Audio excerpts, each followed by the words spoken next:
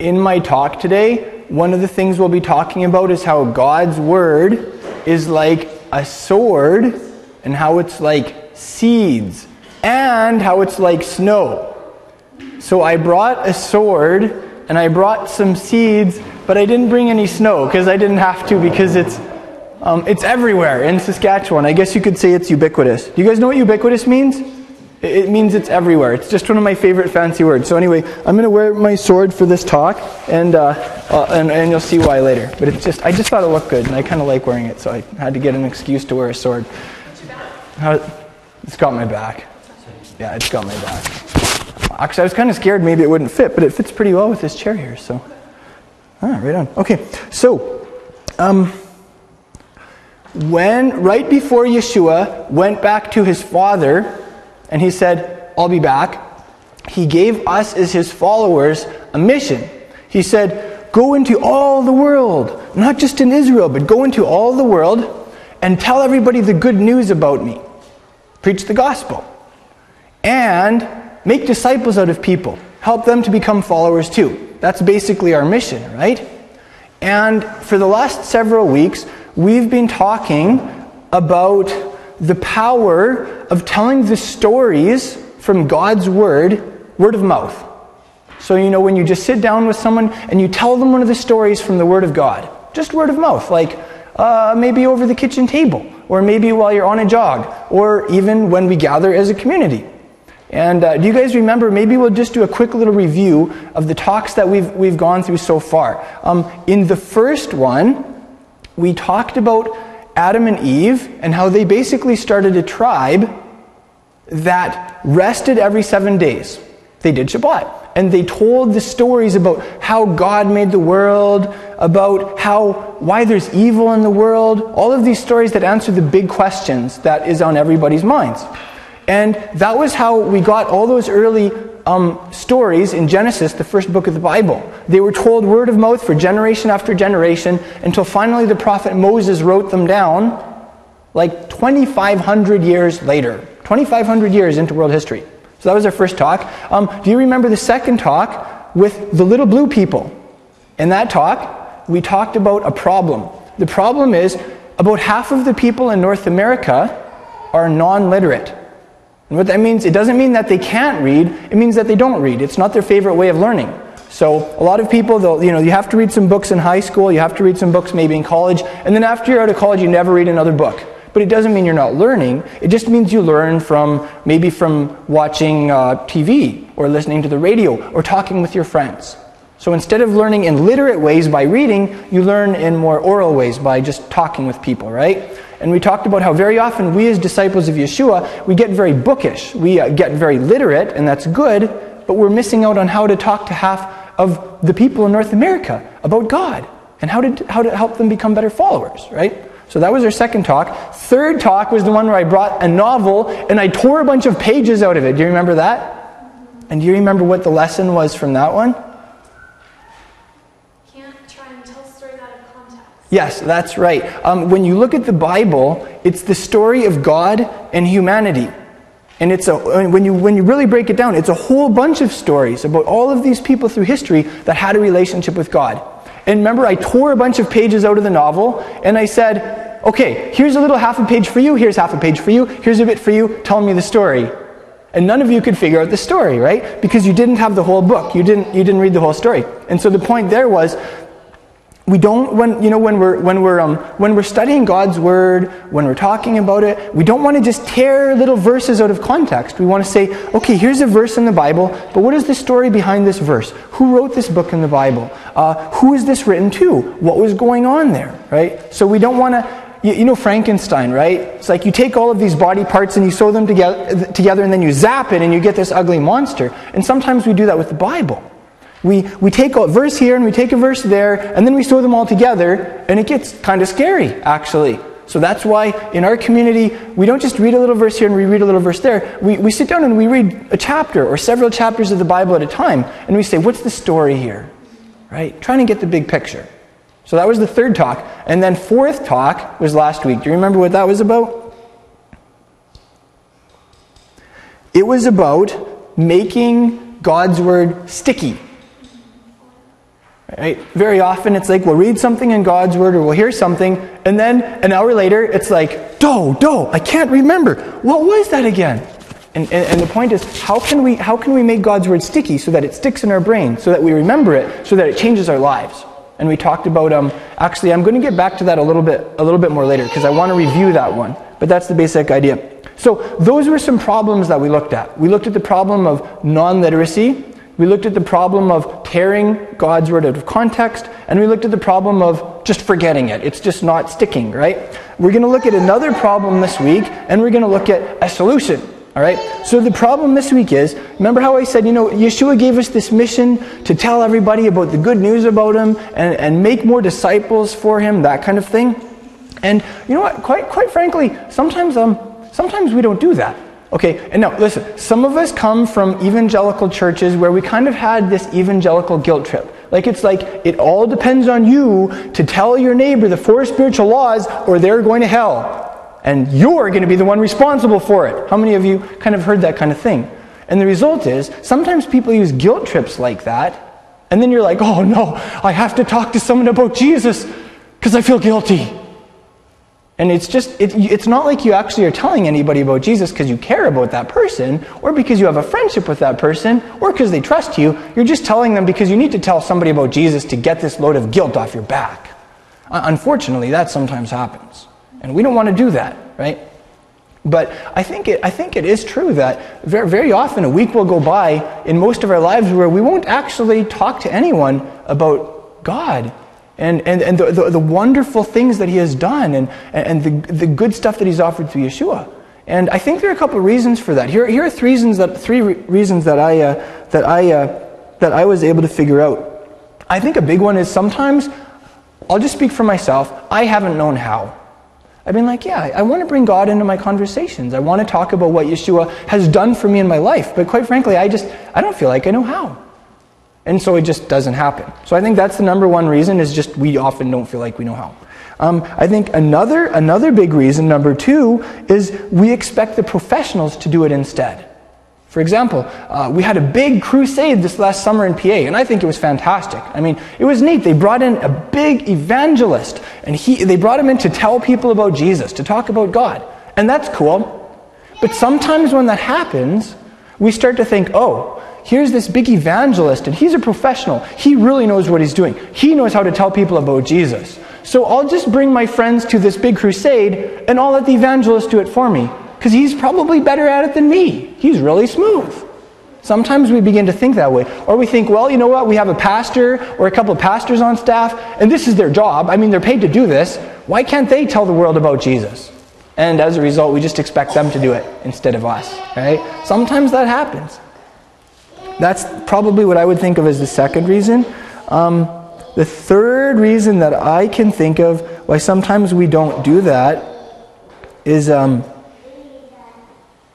sometimes I think we just kind of live in a little religious bubble. We live like in a little clique of people that are just like us, and we don't spend a lot of time with people that don't think like us. So if you know somebody who's maybe an atheist or an agnostic or gay, or something really different than you, maybe you would just be like, why would I call that person up and have them over? Why would I go out for coffee with that person? They're not like me. Maybe we'd get talking about things where we disagree, and I wouldn't know what to say, so I can't be friends with that person. Sometimes we as followers of Yeshua, we think like that, hey? Sometimes I don't think we're very intentional about building friendships with non-religious people or people that aren't like us. And the result is, we can cruise through our whole week, and at the end of the week, we all of a sudden realize, wow, I just went through the whole week and I didn't have one conversation with a non-religious person. I didn't have one meaningful exchange with someone who doesn't think like me. So I think, quite frankly, that's another big reason why very often we fail to do what Yeshua called us to do, what He sent us in the world to do. We don't end up talking about God and sharing His good news because we don't have friends that we would do that with. Ouch. And you know what? That's been me for a lot of my life. And since moving to Prince Albert, I've really been trying to restructure my priorities, shake up my social circles, that kind of thing. So those are 3 reasons that I can think of. We just don't know how. We expect the professionals to do it. Or we're just not being intentional about having those friendships where we could do it. So, here is one way I think that's really simple that can help us. And again, this isn't a guilt trip, right? This is just like, I think we all do want to share what Yeshua has done for us. And, I'm sure a lot of us are doing that, but maybe we want to do it more. And this is just going to be a talk where I give some practical ideas or tools for doing that. I think a really big one that we've been out of touch with is just learning to tell the stories from God's word of mouth. Surprise! That's what I've been talking about for like 5 weeks, right? So I'm going to talk about it some more. But really, I'm excited about this. I think it's a really powerful way to bring God into conversations and to get opportunities to share what Jesus has done for us. Think about this with me for a moment. When you look at the stories in the scriptures, those aren't just stories. That's God's word. And I want to look with you at 4 passages in God's word where God talks about God's word, where he says, this is what my word is like. And as we do that, I want you to think about this. When God says, this is what my word is like, what he's also saying is, this is what the stories in my word are like. Did you get that? Sometimes when we think about the stories in God's word, we think, stories are for kids. They're shallow. They're just so obvious. Why would I really get excited about that? But when we do that, we forget that this is God's word we're talking about. God's word is deep. God's word is powerful. God's word is forever. God's word is what changes people's lives. And God's word has a lot of stories in it that can do that. So we're going to look at a couple scriptures about that. The first one is Yeshua's apostle Paul. He wrote a letter to a bunch of followers of Jesus in the city of Rome. And it's like the epistle to the Romans in your Bible, right? And in the first chapter, this is what he said. He said, I'm not ashamed of the gospel. Now, what's the gospel? Good news. Yeah, the gospel means good news, right? So he said, I am not embarrassed of the good news about the Messiah. How come? Because it's God's power to save everybody who believes it. So did you hear that? Paul said, the gospel, like the good news from God that we find in his word, that has the power to save anybody who believes it. So think about that for a second. Like, how is somebody saved? How does God save somebody and change their life? And make them someone who can affect the world in a positive way? This is how it happens. You're sitting there, going along through life, and you hear something. You hear something from God, from God's word. And you say, that's true.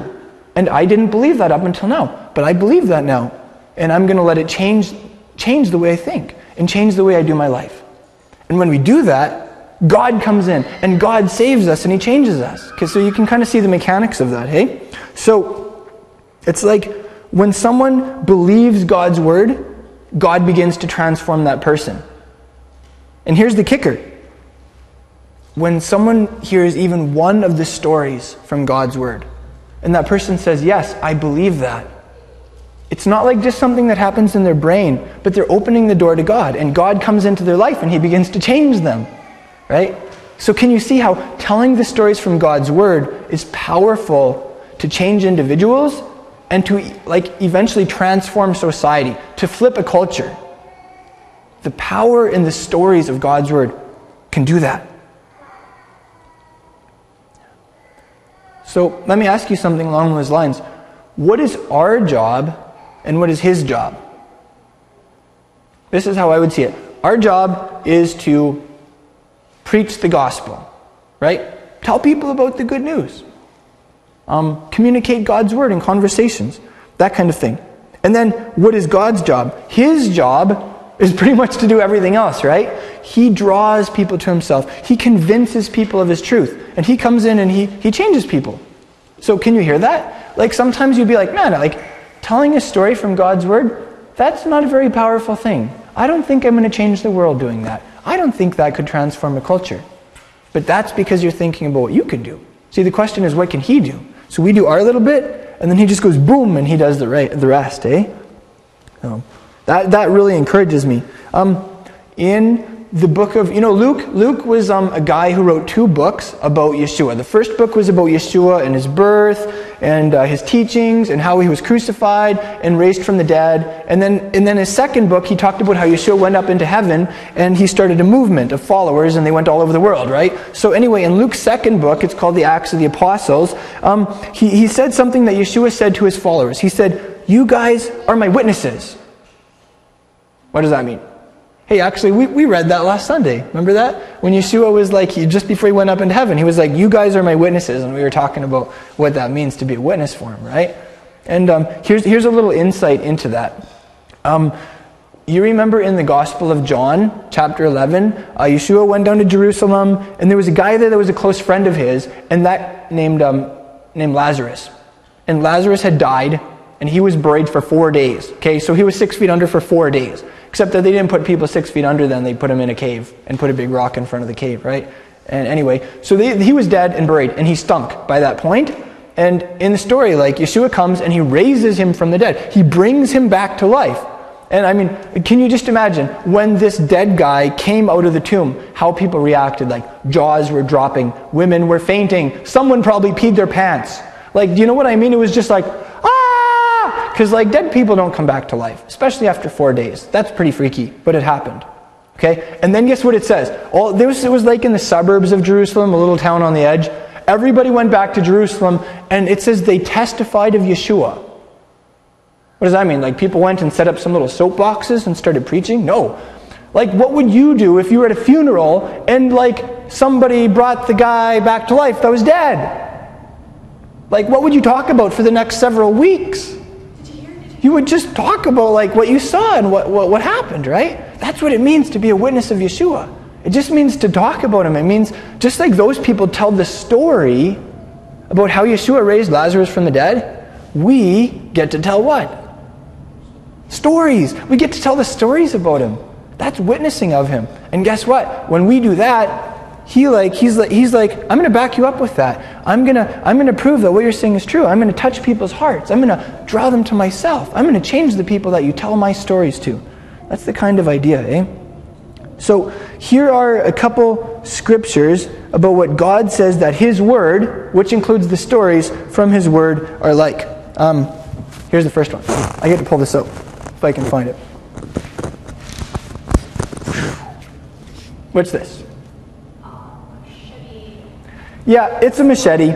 Let's say that it's a sword just for, let's say it's a sword just for conversation's sake, okay? So this is something that God says in His Word. This is, there was a letter that was written to the early Jewish believers in Yeshua, and it's usually called the Epistle to the Hebrews. And in there, it says God's Word is 3 things. Count them on your fingers with me. God's Word is alive.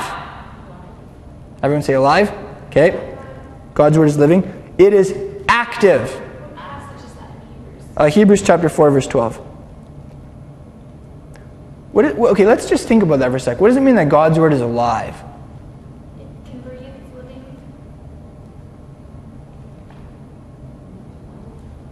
Have you ever read something that was really dead? Like ho-hum boring? Alive, stimulating. Yeah? Okay, yeah. When you just think about something that's alive to you, though, it's like something that leaps off the page. Something that really gets you. Something that maybe makes you feel alive. So anyway, God's Word is alive. God's Word is active. What would that mean? Like God's Word is active. There's action involved. When you are active, what does that mean? It means you're doing stuff. That's right. You're in motion, right? So God says, my Word it's doing stuff. It's in motion. And then finally, the third thing it says is God's Word is sharp. It's sharper than any two-edged sword. So I don't have any like really cool two-edged swords. The closest thing I have is a one-edged machete. But I hope it kind of gives us an idea. So God says, my Word is sharp. What does that mean? Kind of sounds scary, doesn't it? It cuts? Takes down? It can destroy? Can cut the head off. Can cut a head off? It's kind of fun to imagine just thinking through this together, trying to figure out what this means. It can be precise. Can be precise? That's interesting. It can defend. It can defend? Okay. Yeah. It can attack as well as defend. It can attack as well as defend, yeah. So all of these things that we're thinking about that are true of God's Word in general, it means it's also true when we tell one of the stories from His Word. Isn't that interesting? When you tell a story from His Word, that thing's alive. That thing's jumping off the page, you could see. What's that? You can also clear the bush, because the bush is obscuring you, and it can clear a path through the bush. Yeah, you can clear a path through the bush, especially if you have a machete. That's perfect for hacking. I gotta go to the bush sometime and just spend some time hacking with this thing. I haven't done that yet, but I have to make sure I go real far in the bush where no one can see me. I'm not going to go around doing that at Village Green or somewhere. I can promise that much. Yeah, but okay. So that's the first one. And then when we tell the stories from God's Word, they're active. They do stuff. They're in motion. Isn't that interesting? And then the third one is the stories from God's Word are sharp. And that kind of sounds scary, but think about it like this: have you ever had a conversation with someone when you just didn't feel like you were getting through to them? Where like they were sitting there and they were looking at you, but you could tell you were just not getting through to the person. And you know what? Sometimes that happens with God too. God wants to get through to people, but it's like you can tell He's just not getting through to the person. It's why there are criminals. But this is what this verse says. It says like it's almost like if you could just chop through all of the junk to get through, to reach someone's heart, to really get their attention, to like touch them with love. That's what God's Word does. That's what I think of. When I think of God's Word sharp like a sword, I think of it like if you really want to, like let's say someone has these massive defenses built up. They've been really hurt in the past, and they just have these huge walls, and they're living behind this hedge. It's like God's Word has the power to cut through all that stuff and to really touch someone's heart with His love. And guess what that means? That means when you tell one of the stories from His Word, that has the power to cut through all the clutter, to like chop through the junk, and to reach someone's heart with His love. Can you see that? That's what He says happens with His Word, not what I say. So I think that's pretty sweet. That's the first thing He says. The second thing He says is that His Word, which means the stories from His Word, are like, do you guys mind if I just wear this for the rest of my talk? Because I don't often get to wear a machete. I'm just going to wear this all over the place. It feels awesome. I feel like I'm in a film. Anyway, okay. The second thing He says that His Word is like snow. This is a really meaningful one, right? Because we have tons of snow. We lived for quite a while in the Blaine Lake area on my grandpa's farm. And for any of you who have come from a farming background, you know that the farmers watch how much snow falls during the winter. Why? Because if you get a nice snowfall, the ground will be moist in the spring, and you can put the crop in, and you'll get good growth. What happens if you get very little snow over the winter time? The ground is dry in the spring, and you could have your whole crop fail if you put it in. And grasshoppers could happen, right? And so this is something that was written in one of the prophets of Israel, like about 2,700 years ago, a guy named Isaiah, or Yeshayahu in Hebrew, and he's like speaking for God. And this is what God says in the book of Isaiah. This is like chapter 55, verses 10 and 11. He says, "Just like the rain and the snow come down from heaven and don't return there without watering the earth and making it bear and sprout, and furnishing seed to the sower, and bread to the eater, so will my word be, which goes forth from my mouth. It won't return to me empty, without accomplishing what I desire, and without succeeding in the matter for which I sent it." So that's a very cool thought. Let's break that down for a second. God says, just like when rain and snow come down, what do? They water the earth. They enable it to sprout, let's say the crops for the farmer in the springtime, and then people can eat as a result, and the farmers can get more seed so they can put the next crop in. Just like rain and snow come down and they do that before they go back up and evaporate, that's a picture of my word. He says, when I send my word, it doesn't go back up pointless. It doesn't do nothing. It does what I want it to do. It accomplishes what I send it to do. That's what God says. So that's true of the stories in His Word also. So when you tell one of God's stories to a friend or a family member or a neighbor or whoever, God's going to do what He wants to do through that story. But it's not going to do nothing. That's what He says. Right? So that's pretty sweet. And then the third thing that God says his word is like seeds. And I brought some of Genevieve's seeds packets, so you guys can all take a seed packet just to look at and hold during this part.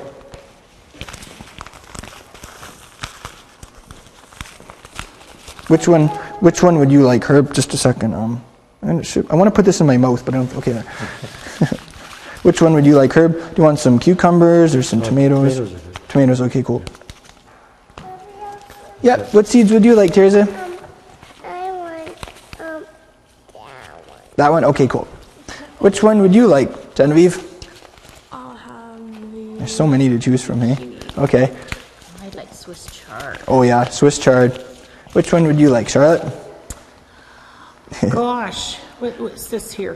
What is that? No, I'll take the basil. You take the basil, okay. How about you, Gino? Can we keep these? Well, they're Genevieve, so I don't think I'm going to give them away. Which one would you like? Gardener? Doesn't matter. All right, cool. Okay. I don't know. Personally, like I don't really do any gardening. Although I used to do a lot of weeding in my grandparents' garden because it was huge. But I like seeds. Like I just find little packets of seeds so fascinating. They're tiny, but they're just neat. Like they have so much potential. You could put these things in the dirt next springtime, and they grow a bunch of plants that you can eat. Isn't that cool? And Yeshua told a story in the Gospel of Mark about that. And in this story, there's this this farmer, and he's putting all the seeds in the ground, and then they grow up to make a big crop.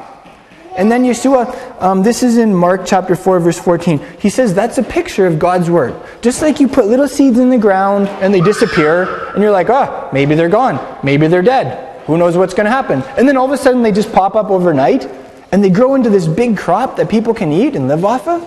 That's like God's word.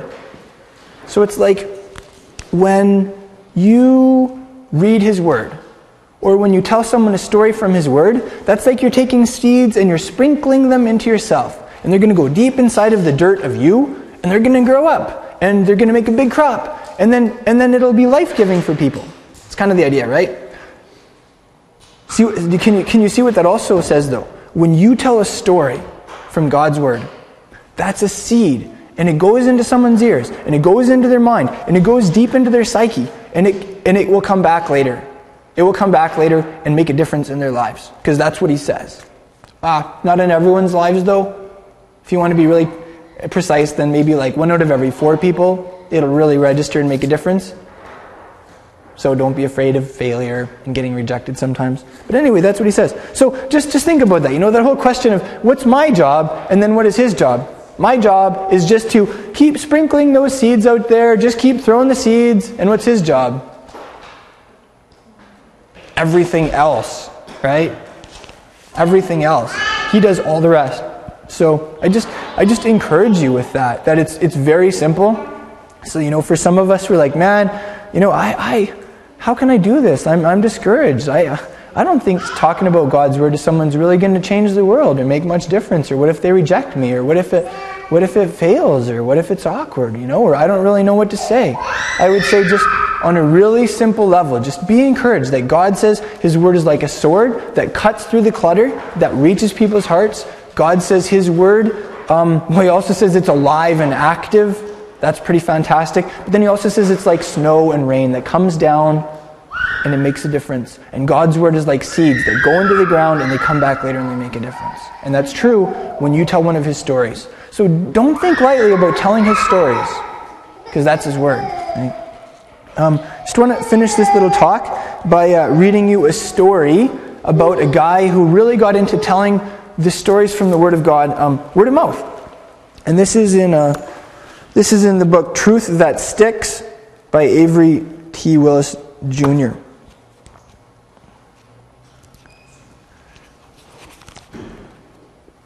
It says, I'll read you this little story. It's about a cowboy church. One of the delightful discoveries in our adventures with storying is that people who learn Bible stories pass them on. Randy Proctor was trained in storying by the Great Commission Initiative Group in Texas. He immediately put Bible storying to work the next week when he spoke to a 5-week-old cowboy church in Oklahoma. How many of you guys have been to a cowboy church? They're pretty cool. I don't think I've been to one, but I have friends who are involved in getting one going in North Battleford. I've been to a biker church. Maybe that's a little kind of similar, almost. But anyway, Randy told the Red Sea crossing story from Exodus as the cowboys and their families listened. So get this, he didn't even tell a story from the Gospels. He told a story from the Old Testament. At a church, he told a story from the Old Testament. This is what he says. First I told the story as I had been taught, simply and unembellished, he recounted. Then he asked several questions about the story. Randy had to encourage the people to answer out loud, something new for them in church during the preaching time. You know, he asked about 10 questions. Most of the time, Randy got only brief answers, but he didn't push things. He relied on the Holy Spirit to move among the people who were considering what the crossing of the Red Sea meant to their lives. Who was holding them in bondage? What was pursuing them? Who was their Pharaoh? Who was their only hope of salvation? So you can hear the kinds of questions that he asked to get them thinking, to get their minds open to the Holy Spirit after telling a simple story from God's Word. Randy was slowly guiding them to a very special point. He finally had everyone stand up. Quote, I asked them if they would surrender to God, asking him to deal with the Pharaoh in their lives. Randy said, I asked them to step to the front in response. Well, I lost count after 15 stepped forward. Randy asked if anyone would trust in Jesus to safely guide his or her life for all time. Before I could finish the sentence, he said, a woman in the back started waving both hands, mouthing, I will, I will. I asked, are there others? 2 more hands shot into the air. I asked, are you also trusting Christ as Savior? And they said, yes, yes. Randy was amazed at how God had used this Bible story to bring people to faith in Christ. Afterward, one man spoke to him at the door and said, clearest Bible message I've ever heard in my life. So that's a very powerful story about, what's this guy's name? Randy Proctor, speaking to a new cowboy church in Texas. What did he do? He did something that every one of us in this room can do. He told the story about how the people of Israel got out of Egypt and went through the Red Sea. And then he asked some simple questions. And did Randy do the job, or did God do the job through the power of His Spirit? Right? Randy just did his little bit. He just told the story. He just asked a couple questions to get people thinking. And God spoke to people. God moved in people's lives. And what excites me about that is something, for those of us who would say, you know what, I don't know how to share with people, now you do. For those of us who would say, you know what, I think only a professional could share. Well, now you know that's not true.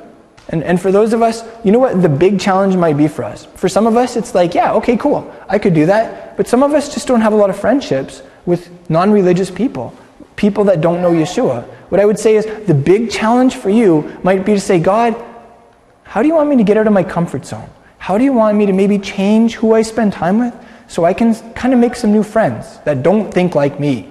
Kinds of people that maybe have never heard the stories from your word, so that I can get a chance to tell them, right? That is the part that will take intentionality on your part. You've got to say, you know what? My life is so full with social engagements with other believers, I need to cut some of it so I can hang out with people who don't know God yet, right? Make that top priority. And then maybe you'll get some chances to tell us stories, eh? Actually, that's something where I think, Misty, like, you're in a really awesome place, because very often, like, Christians get to a point where they're only friends with other Christians, and then they don't really affect the world, you know? So, like, for you, like, as a new follower of Jesus, to be able to, like, you have tons of friends who don't know God, right? You don't believe in Him, I'm sure, yeah. So, you know, here's the thing, though. Very often, I don't know, like, we as God's people will take people like you and we'll kind of suck you into our religious subculture, so you only end up hanging out with other Christians, right? And I think that's too bad, because you have all these friends that God wants you to stay friends with, you know? And so, I don't know, just make sure you, like, stay friends with all those non-Christians in your life, you know, because God wants to show them His love through you and kind of talk through you to them, you know. So, instead of, like, you just getting pulled out of all your friendships that you have right now. Oh. Yeah. Well, some of those friends will, like, influence you in directions you don't want to go or whatever too, you know. So, got to be careful about stuff like that. But How we hang out. yeah. But you know, you look at it from the perspective of someone who doesn't believe in Jesus, and you have a really close friend, and then this really close friend of yours comes to believe in Jesus, and all of a sudden this really close friend of yours, like, they just don't want to hang out anymore. And it's like, ouch, like, Jesus took my friend away. I don't know if I like this guy. So I'll just give you a really quick summary of last week, the talk that I accidentally didn't film. The third problem in these problems we've been talking about is how often we hear God's word like from a teacher or something, and then we forget it the next day. Or it just doesn't really stick in our minds and change us, right? I mentioned that survey that the Barna Group did in 2008, where they discovered that approximately half of the people in the United States who claim to be Christians, they believe whacked out stuff. Like they believe that Satan doesn't exist, Jesus sinned, the Holy Spirit isn't real, and then about a third of the people who say they're Christians say, yeah, the Bible is true, and so is the Quran and the Book of Mormon. Right? Like, a little disconnect there. There's some illogical stuff happening there, right? And so it's the question of like, how do you get God's truth to stick? And that's a big question. We talked too about just how like every one of us as we go throughout the day, like we have so many voices coming at us from every direction. It's like everything is preaching at us. Like the radio, like is preaching at us. Power 99 FM is preaching at us. When you think about it, there are messages being sent through every song, right? And it's really hard sometimes. Like God wants to get our attention. It's like marketers use the term punching through the clutter because there's so many people that everything wants to get someone's attention, and we just learn to tune most of it out. Advertising, just tune it out, right? And sometimes we end up tuning the good voices too, like God's voice. So marketers say you got to try and punch through the clutter, and that's the big question for us. How do we punch through the clutter to reach people? Malcolm Gladwell, in his book The Tipping Point, he said it's by making it sticky. How do you make an idea sticky so that it sticks in someone's mind, so that it'll stay with them, they'll remember it, right? I think the entertainment industry does the best job of doing that because they create films and they tell stories that are very sticky. They stick in our minds, we talk about them with our friends, and they change our worldviews. They change the way we think and do life. They change what we think is normal, right? So here's the question. How can we be smart like the entertainment industry? Remember Yeshua? He told this story about a dishonest manager, and then he said, that guy was smarter than you guys, basically. He said, the sons of this world are more cunning than the sons of light. Basically, he was saying, I want you to be smart too. I want you to be cunning. I want you to think strategically. So, how can we do that? How can we make God's word sticky? How can we make Yeshua's message sticky? And here's the conclusion for you. How is this for doing like a really sweet condensed version of my talk last week? Here's the conclusion. It's actually from a professor at Stanford and a researcher at Harvard who are brothers, Chip and Dan Heath. They tackled that question. Why do we remember some things and we don't remember other things? And here's what they said. What you are most likely to remember are stories. And then they made an acronym. The acronym is SUCCESS. The acronym is SUCCESS for the kinds of stories that we remember. Sticky stories. He said they're simple, unexpected, concrete, credible, emotional stories. Yes, there's only one S in success there. But basically, I'm not going to break down all of those, but for those of you who are just listening to this talk online or whatever, just ask yourself that. How can you tell the stories from God's word of mouth, in ways that are simple, that are unexpected, that are concrete, that are credible, and that are emotional? Because that is what is going to stick in people's minds. If we want to change the culture, if we want to get God's word to actually stick, like the media does such a great job doing, that's going to help. So there's some wisdom for you from Chip and Dan Heath. And then I finished that talk by reading a story from Truth That Sticks. It's a pretty short story. Could I read it again to you guys? About the little boy who didn't look like he was paying attention, but then he totally floored his grandpa? Yeah, let's read that short story one more time, and that'll be the last thing I do for this talk here. All right. So they say this is the story. In a home group at Real Life Ministries, the leader told the story about Jesus asking Peter to launch out into the deep water and then to follow him and catch men. During the interactive dialogue, the leader asked the members what they would be doing if they had been at the Sea of Galilee the day Jesus got into Peter's boat. An 8-year-old boy who was there with his grandfather said, "I'd be skipping rocks." But he listened intently to the story and the entire dialogue. When they got home, the boy arranged 3 chairs in his upstairs room and called, "Grandpa, come up to my room. I have something to tell you." He told him the story just as he'd heard it, and then imitated the leader and asked, "What do we learn about God in this story? What do we learn about people? What should we do because of this story?" This kid asking his grandpa this. His grandfather noticed how the room was set up and asked, "What is this other chair for?" The boy responded, "I'm going to learn another story next week, and I think I have friends who'd like to hear my stories." So there's a boy where that story stuck, and he was going to get it to stick on some more people too. Yeah, it sticks Sweet, on eh? kids those Sundays. Thank you for joining us in this message. I pray that it's been an inspiration to you in your discipleship to Yeshua the Messiah. Crown of Messiah is a relatively small congregation with a massive mission. We're not just making disciples and teaching the Word of God here in our city. We're also doing that internationally through vehicles such as the internet. It is our joy to offer you these messages for free at absolutely no charge. At the same time, we do have ongoing overhead expenses. It costs us something to produce these teachings and get them out to you. And we would appreciate it if you would, in turn, support our work in a practical way. Help us cover some of our basic expenses. You can do that by going to our website, crownofmessiah.com, and going to the donate page, where you can make a one-time donation or you can set up a monthly automated donation.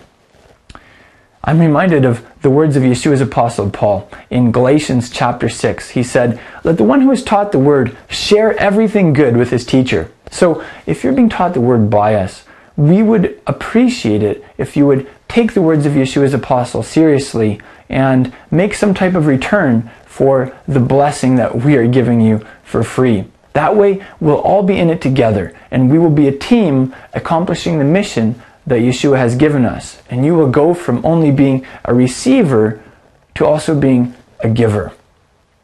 If you're like most people, finances are tight. We understand that. Finances are tight for us too. That's why we need people like you to come alongside us and to back us in the work that Yeshua has called us to do. Thank you so much for making that donation at crownofmessiah.com, and thank you for becoming a team member with us. We appreciate it.